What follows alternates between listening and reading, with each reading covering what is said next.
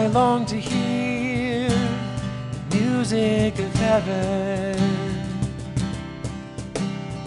Your holiness would fill up the room. Your majesty would drown out the darkness. Your melody of love has my heart singing too.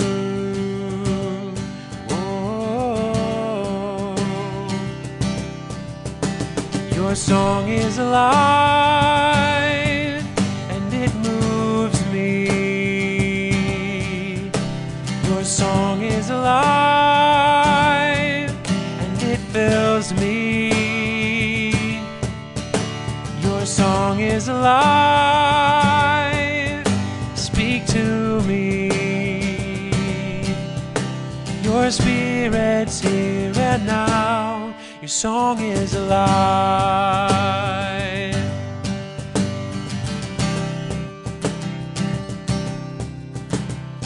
Deep in my soul, you're resonating. Your rhythm can change my deepest desires. I put my hope into your love song. Your harmonies resound like a powerful fire. Oh, your song is alive and it moves me. Your song is alive and it fills me. Your song is alive, speak to me. Your symphony of love, song is alive.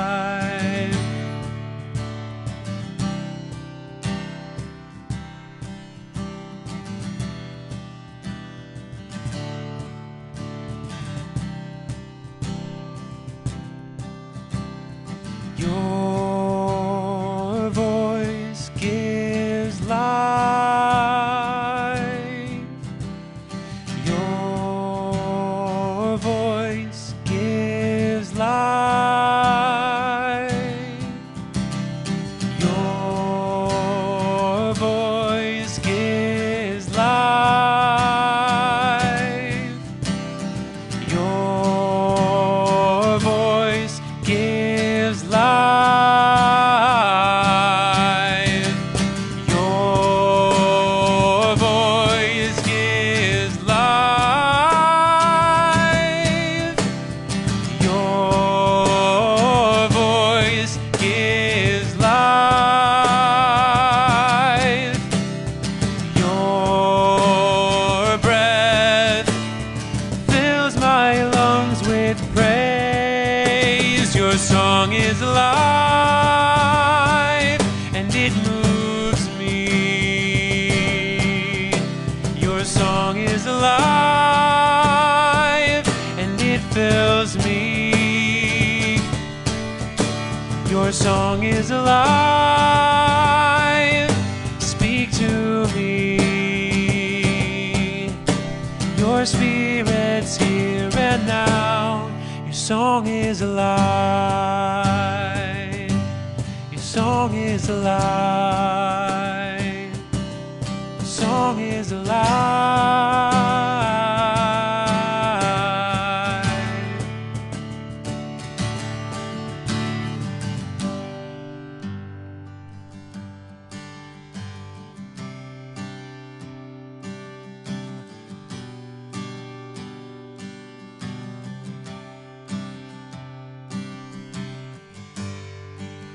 Worthy of every song we could ever sing, worthy of all the praise we could ever bring, worthy of every breath we could ever breathe. We live for you, we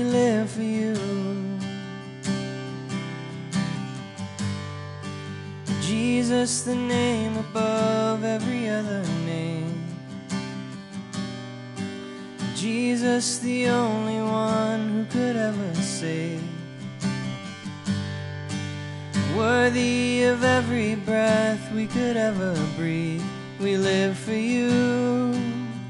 Oh, we live for you. And holy, there is no one like you. There is none beside you. Open up my eyes in wonder and show me who you are, and fill me with your heart and lead me in your love to those around me.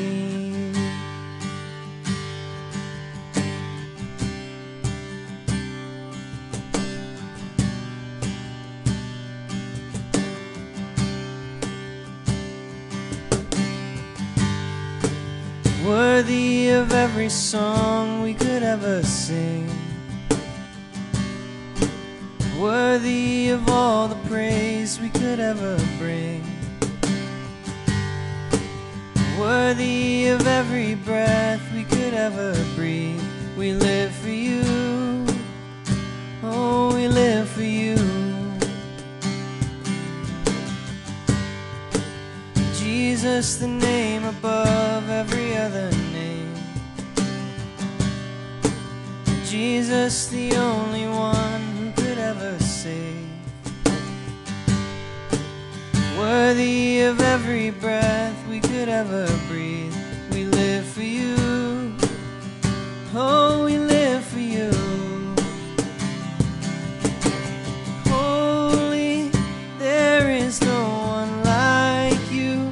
There is none beside you.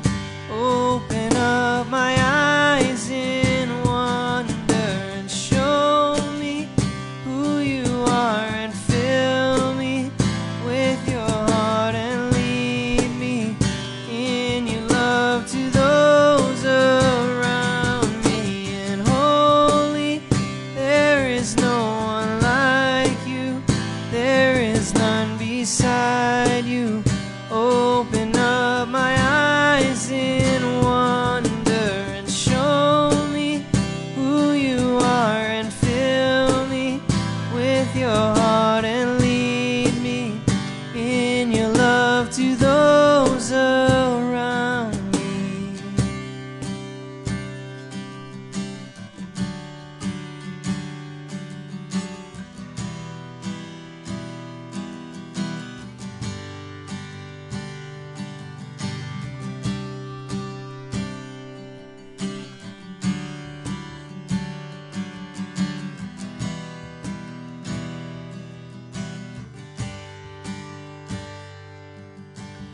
I will build my life upon your love. It is a firm foundation. I will put my trust in you alone, and I will not be shaken. I will build my life upon your love. It is a firm foundation. I will put my trust in you alone, and I will not be shaken. Holy, there is no one like you. There is none beside you. Open up my eyes in wonder and show me who you are, and fill me with your heart and lead me in your love to those around me. And holy, there is no one like you.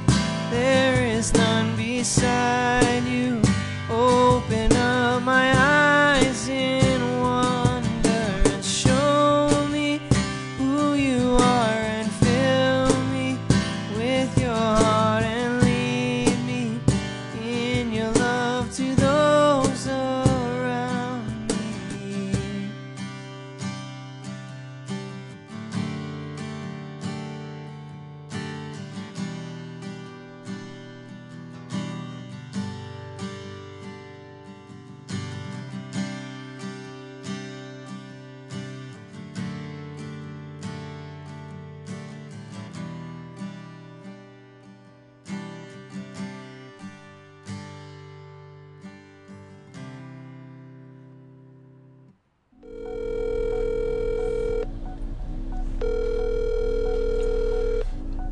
leave your message for 808. It doesn't even have a voicemail. Come on, Jordan. Hello? Yeah, Quack. Yo, what's up? Hey, I'm outside Jordan's house, and he's not answering his phone or anything. Maybe he might be shaving. I don't know. That's a big beard, you know. Ding dong.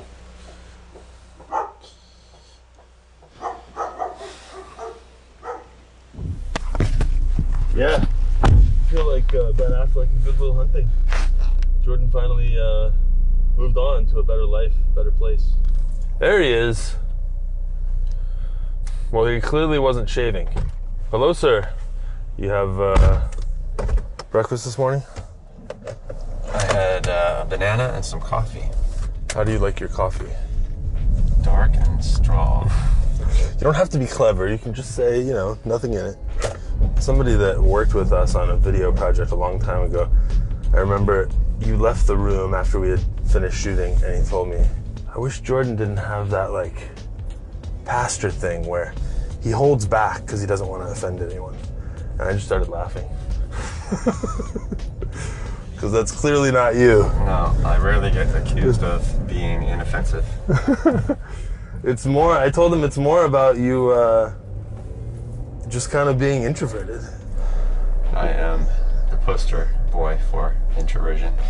When do you remember as a kid kind of realizing, oh, I'm not as outgoing as other kids around me? In my early years, my family was wanted by the cops, so we had to run around the country. And so I was always the new kid. I was always coming in from the margins. And the fact was, I had never gotten to go to a school consistently. Like, nobody knew what I was or wasn't. At a certain point, I decided that I was going to be a gifted student. I was living alone with my grandmother at the time. We had some friends. I was hanging out with them one day, and they had a son who was like 5 years older than me. He was a very bright kid, and he was in the talented and gifted program. And it just sounded fascinating to me. And then I remember asking, well, am I gifted? Mm-hmm. And my grandmother, who loves me dearly and has supported me forever, she actually laughed at me. And she said, oh no, honey, you're not gifted. But not in that way anyway. And so I got mad. And I said, I am gifted. You'll see. And within like 6 months, I got into the talented and gifted program in California schools. And I think it was just because I got pissed. You know, same thing happened to me at about the same age, but then they put me in the talented and gifted program and quickly realized they had made a mistake. You flunked out of the talented and gifted program. So, at what point did you have to start talking to other people or in front of other people? I think it probably started for me with sports. Sports is a clear world. Yeah. And for a guy who's socially inept, right, that kind of thing is appreciated. And then at some point, like, we get to where you are now, where every week you get in front of a crowd, and you have to speak to them. Sometimes it's hundreds, sometimes it's more. You know, right now, because of our current situation in the world, it's to a camera. Yeah. What? It's an introvert's dream, man. Yeah, that's true. It's probably much easier. But when you're speaking to a crowd, like, what do you do? What do you have to do that day to get ready? Yeah. So you're kind of thinking about it wrong in my case, because speaking to a crowd, no trouble at all. Interesting. Right? Because I just do my thing. There is nothing more exhausting to me than freestyle socializing. But in the kingdom, that kind of stuff, if you do it right, is really important. Big blessing for me is that when I'm in a social setting, a freestyle setting, I give myself a mission. It's like, I'm going to bless that person, or I'm going to bless these people. And it gives me an agenda. You don't have to worry about being cool, right? You don't have to worry about keeping up. Right. You're just trying to do something good. And that is freeing for me and empowering and peace-giving. And when I figured that out, things got easier for me in the world.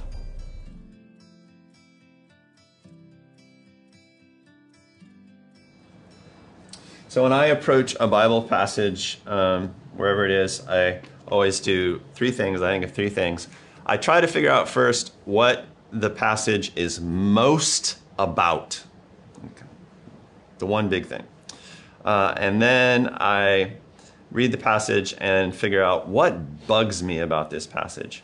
Because if something can bug me about it, then it leads to proper analysis and learning. And then the third and final thing is that I try to figure out, how do I apply this passage to my life? So what's it most about? What bugs me about this passage? And how should I apply it? And I recommend the same sort of approach to you. The passage that I want to talk about is mostly about what it's like to walk alone with God, which has been a big deal for me in my life. And it's a story from the life of this crazy Old Testament character named Elijah.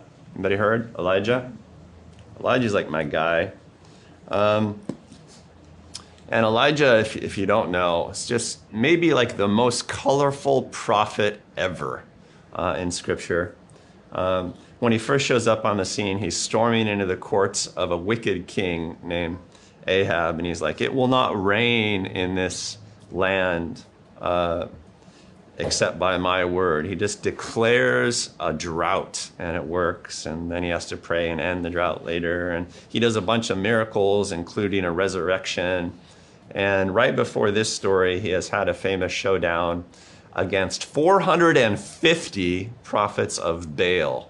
And it involves Elijah calling down fire from heaven. I mean, it's like serious, dramatic, intense stuff. And it was life or death, because if he had not been able to do the big miracle, he probably would have been put to death.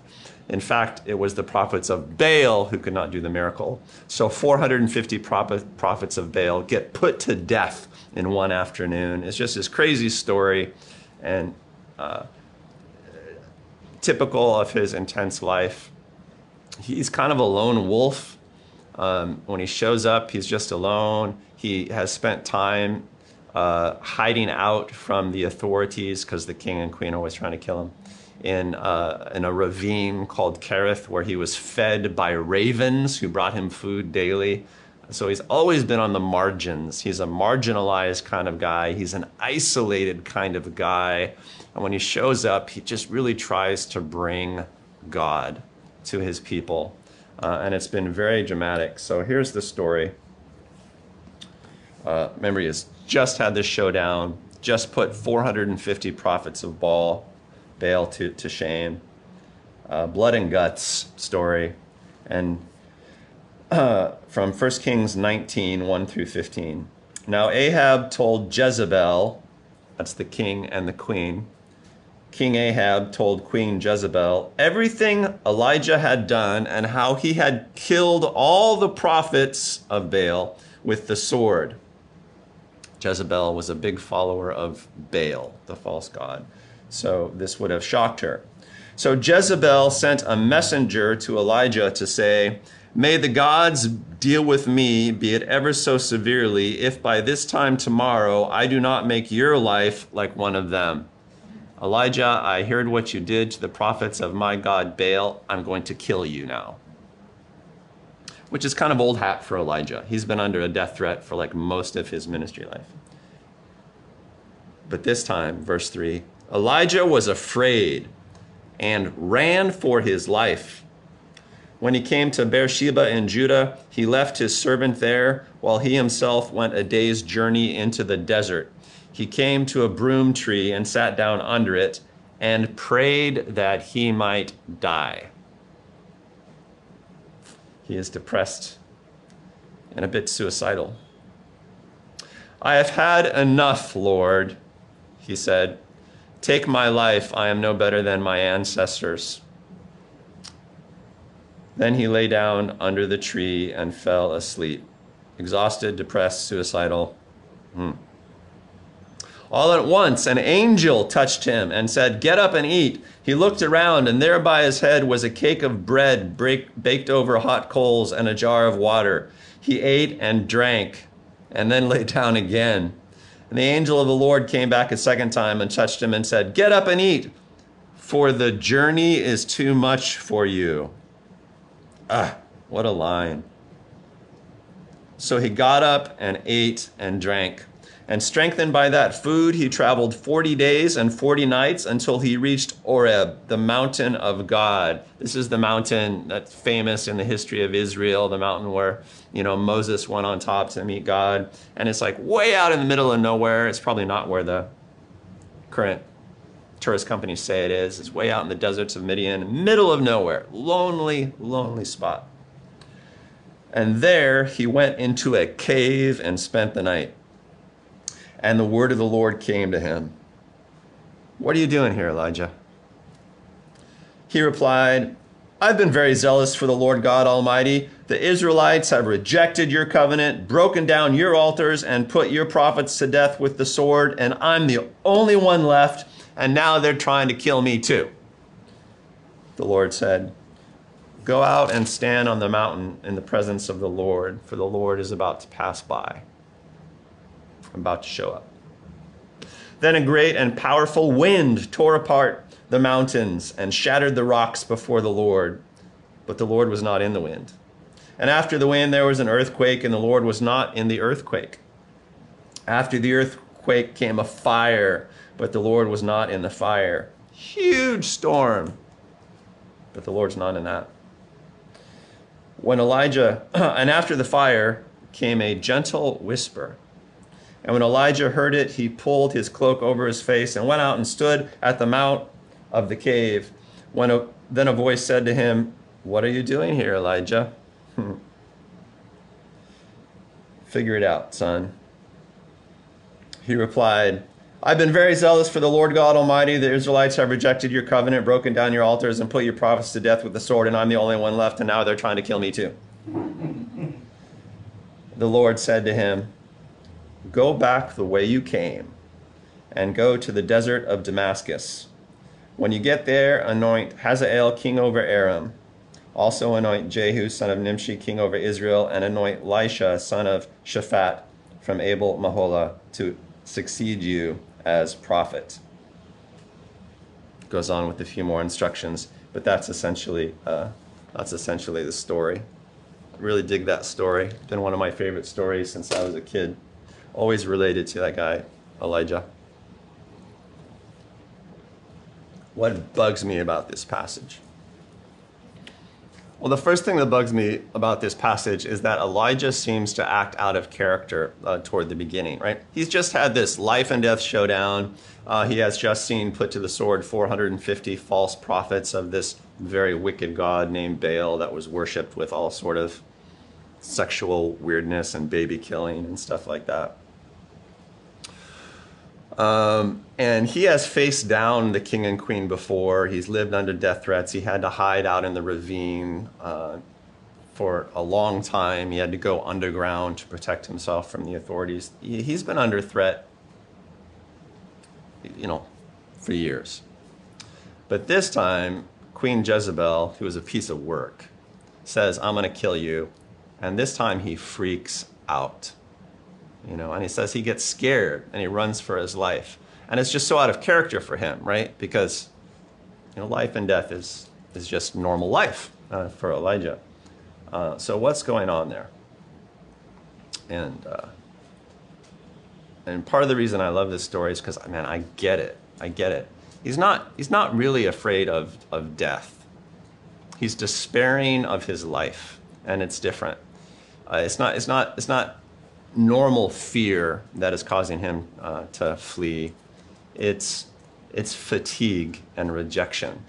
It's the sense of futility that is driving him to depression. And you hear that in what he says to the Lord repeatedly in the story. He said, Elijah, what's going on, man? Why are you here? And he says, look, I've been at this a long time, and I'm the only one. I'm the only one, right? All the others are dead. All your people are rejecting you, ... which means they're rejecting me. What do I have to do to be successful, right? I just faced down 450 false prophets, called down fire from heaven. What does a guy got to do to get a little bit of respect, a little bit of fruitfulness, a little bit of success, a little bit of space in life? That's what's going on here, right? That's what's going on. And the Lord asks him a couple of questions. Twice he says, Elijah, what are you doing here? It's because the Lord is trying to help Elijah figure it out. It's like, oh, the queen's trying to kill me, and that's got me freaked out. No, Elijah, that's not what has you freaked out. What are you doing here? What are you doing here? And Elijah rehearses it twice because he needs to figure it out. I'm just tired of feeling futile. I'm just tired of the futility, right? And you get the impression that maybe Elijah starts to figure it out.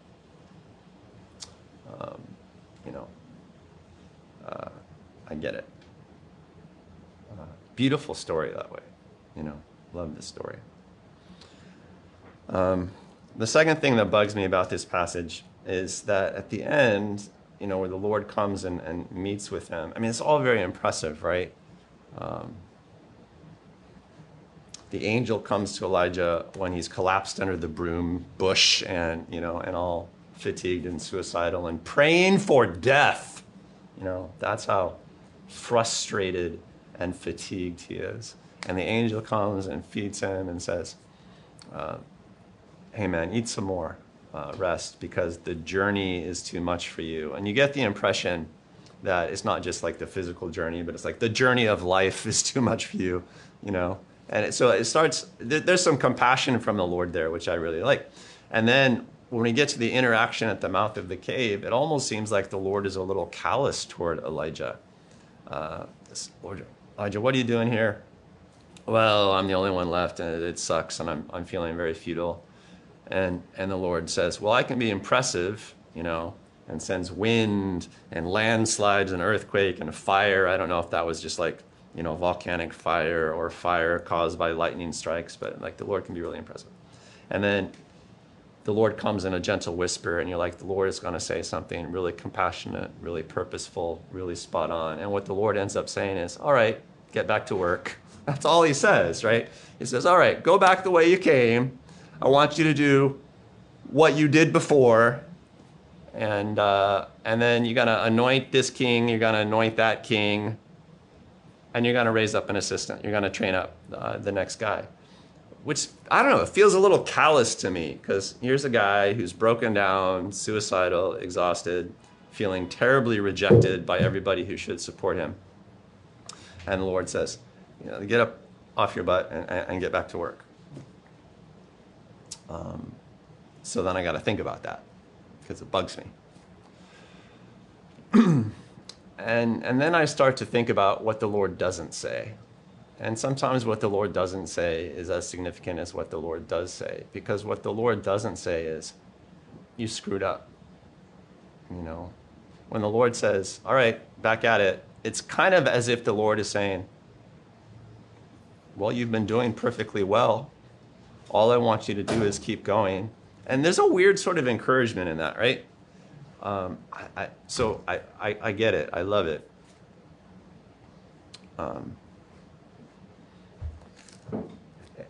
And there's some encouraging guidance in what the Lord says to Elijah. It's like, I'm going to give you an assistant.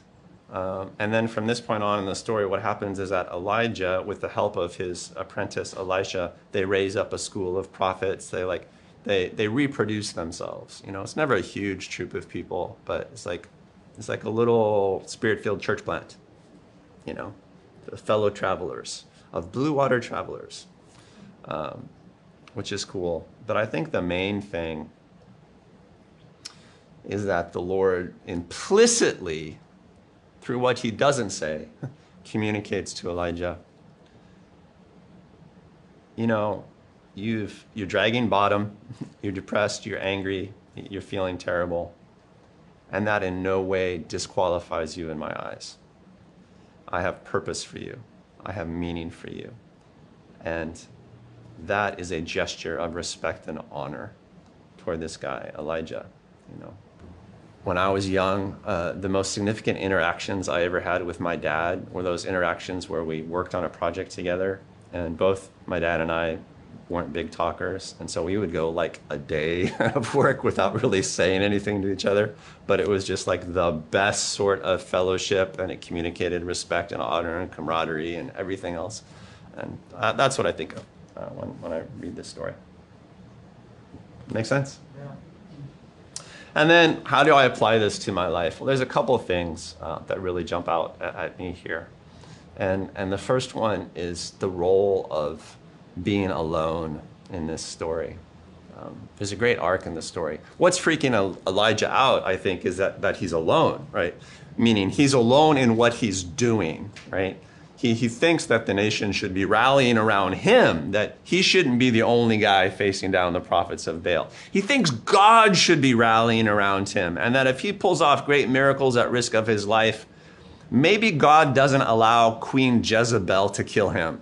You know, like maybe if God is with him, he shouldn't have to run, you know? And so his complaint is that he's alone. And so his strategy is to be alone, right? He goes as far into isolation as he can think to be. He goes out into the deserts of Midian to Mount Oreb, where there would not be anybody around for miles and miles and miles and miles. And I get that. I get it, one, because I am like the most introverted guy on planet Earth. And I am refreshed by being alone. But it's kind of like this. If I want to be alone, if I have to be alone, I'm going to embrace being alone. And I'm going to see if I can find strength in it. Which for Elijah means I'm going to see if I can find God in it. And I'm going to see if God can find me. And that's the thing about being intensely alone. You're kind of discovering if God can find you there, or if he can only talk to you because you happen to be with other people. But if you're really alone and really isolated, and the Lord is with you, then it's for real. Do you know what I'm saying? You get that?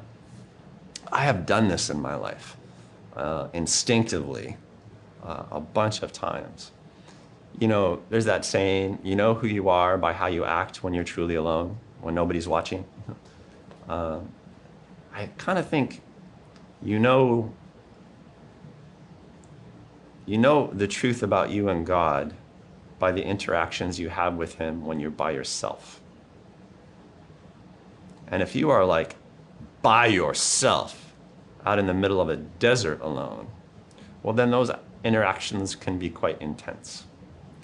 I've had, in periods of aloneness and isolation, I've had interactions with the Lord that are super significant and about which I will never tell anyone. Those are secret. That's between me and God. And I keep them secret because it helps me be an individual before the Lord. It helps me feel like a person before the Lord. Is this making any sense?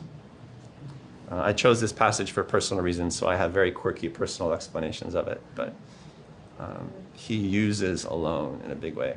I love sailing, you know, and I've been keeping track of the Vendée Globe race. I don't know if anybody knows about it. Julie might know about it, where it's a single-handed around the world race where you get in a sailboat, and you sail around the world by yourself and race, and you go through the Southern Ocean, which is down around Antarctica, which is the wildest place on Earth, and nobody is in that ocean because it's just so stormy and terrible. And there's a point in the ocean after you're rounding the capes. You're around the Cape of Africa, you're around the Cape of South America, and then you're out in the middle of this ocean, and the only landmass is like Antarctica over here. And there's a point there at which, if you're alone on the sailboat, you are closer to the International Space Station than you are to any other human settlement. You know, and they call it Point Nemo.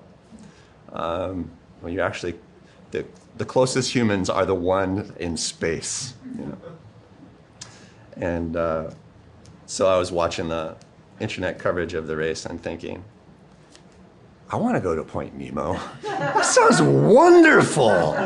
You know, it's like such a pinnacle of aloneness, you know. I wonder if God could find me there. Right? And that's really what my heart is saying. I wonder if God can find me there. And if he found me there, what would he say? Anyway. And then the second thing, the application point, is something that you've heard me say a lot. The guy is depressed, the guy is suicidal, the guy is just as low as he can possibly be, and ultimately what the Lord says to him is, minister. All right, I got stuff for you to do. You know, get back on it. And if you are in a place where you're broken down, right, if you're in a place where you're angry, where you feel futile, where you feel rejected, where you feel suicidal, then the best advice I can give you as a Christian is minister.